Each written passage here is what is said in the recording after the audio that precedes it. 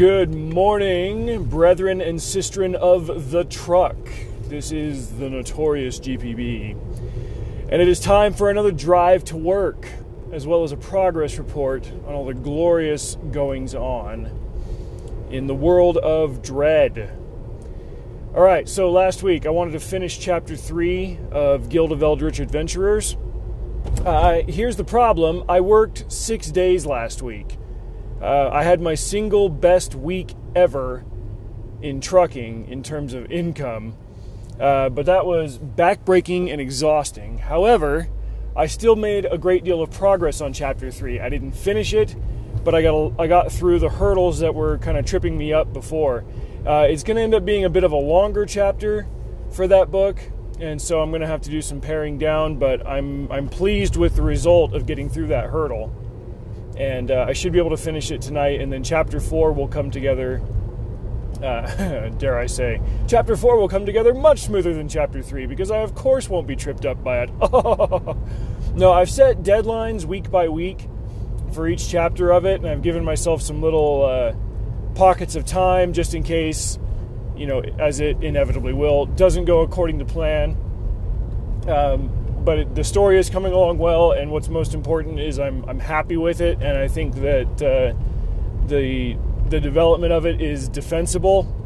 Instead of me just forcing things to happen, I'm pleased with how the characters are coming along. So that one's going well, and I'm still working on it.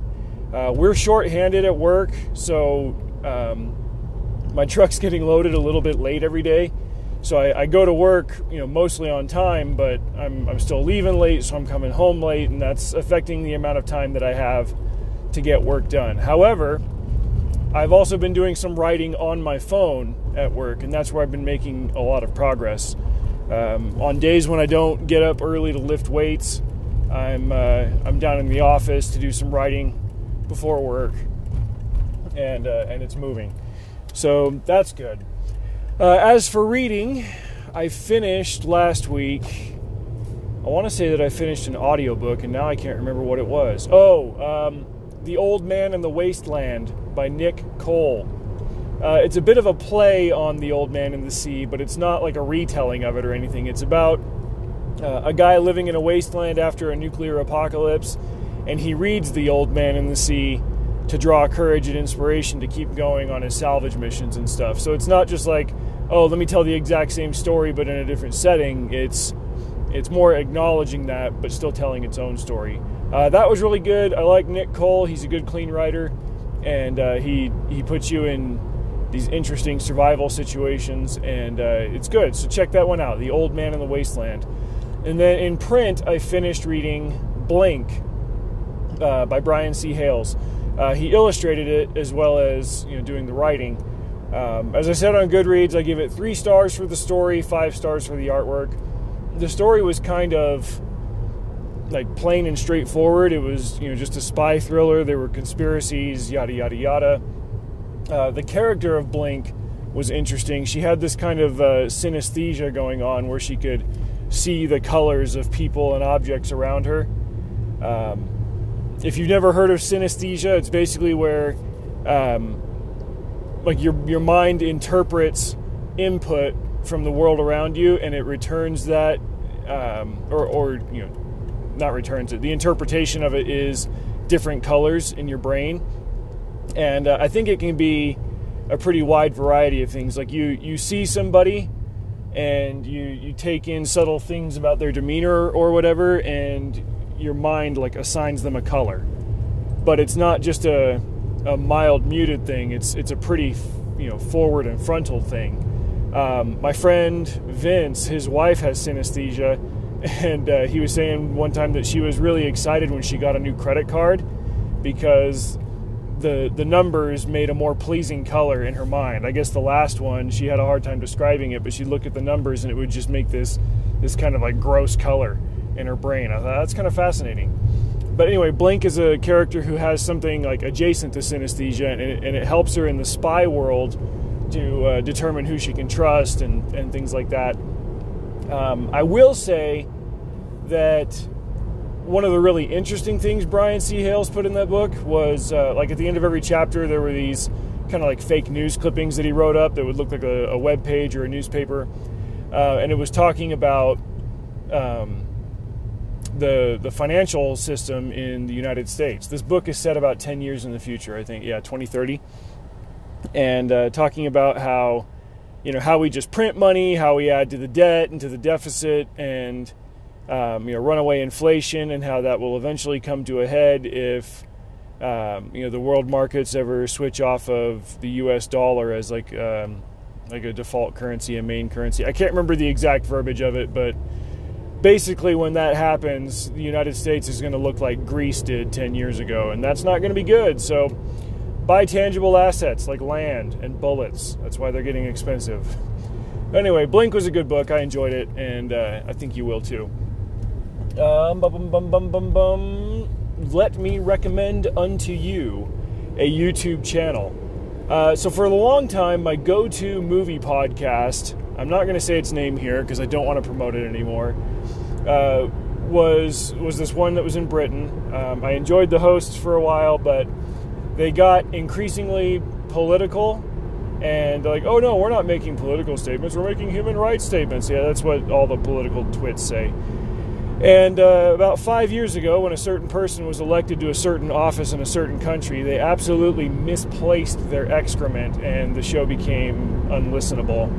And so since then, I've been looking for kind of like a main go-to for movie podcasts. I found one on YouTube that I listened to for a while that was really interesting, with these guys that are based out of Australia. But then the Gina Carano thing happened at Disney Plus, and they had this absolutely just two brain cell take on it. And I'm like, no. So I got out of that, and I've been roaming the desert of pop culture looking for a good film podcast, and I finally found one. It is on YouTube called The Critical Drinker. He is a drunk Scotsman after my own heart, and I think what makes his content especially meaningful to me is that this dude's also a novelist. I tried reading one of his novels. The content was a little bit too graphic for my liking, even if the writing was interesting. But his videos are not just insightful, they're also highly entertaining. Warning, because he is a drunk person and a Scotsman, the language kind of gets intense. But he did this one video just this last week recapping The Falcon and the Winter Soldier that I actually played for my wife because there wasn't any language in it. But he did an excellent job of explaining just what it was that bugged me about that series. After the finale, I gave the whole thing about a 3 out of 5 stars. There were some parts of it that I really liked, and others where I'm just like, why did they do it this way? It doesn't make any sense, or this was flat, or this was a little bit too, hand puppety in terms of like the writers inserting their own values into characters that already have established values. Anyway, I would recommend The Critical Drinker with a content warning for language, just because he's funny as hell.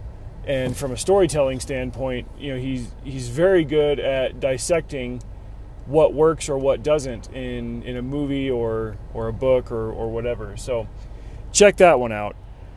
What am I going to do this week? Well, I'm not really listening to any audiobooks. I've got one queued up, but work is, like I said, it's busy when it does get going, and I am training a new guy. My coworker, pretty cool cat, but since he's doing the driving, and then I've got to coach him on stuff. If I'm sitting there, plugging into my book every other minute, I'm not really doing my job. So I'm kind of between audiobooks right now in terms of reporting on it here on the podcast, and then kind of the same thing with print books. Now that I've finished Blink, I pulled one off my shelf that I bought last year and just haven't got to yet. It's called The Storm of Steel by Ernst Junger. It's the original version was written in German, after World War I, and then published in English in 1929. But I guess it was hard to find copies of the original translation for a long time. And somebody finally released it in print again last year. So I got a copy of that. I'm going to read through it. I've read other books by that publisher, the one that finds old books and republishes them, and it took me a while to get through it just because the writing was kind of dry. I mean, the book's almost 100 years old. The way that people write now is different than the way people write then, blah, blah, blah. But I don't know that I'll be reporting on it as finished next week. Print books take me a little bit longer to get through these days. But that's the skinny of it. So that's what I'm reading in print. And then, I am going to finish Chapter 3 and put a big dent in Chapter 4. I don't have 6 days of work this week. I've got my usual day off, so I should be able to find some time to... Geez, what are you doing, bro? People parking in the company parking lot. I should be able to find some time to knock that out. So, anyway, I'm here at work now. I shall... Mother flapper! I was supposed to leave something for my wife at the house, and I did not. You know what? I'm just going to be sitting here at work. I might as well go back and do that. Anyway, drive safe. See you out there.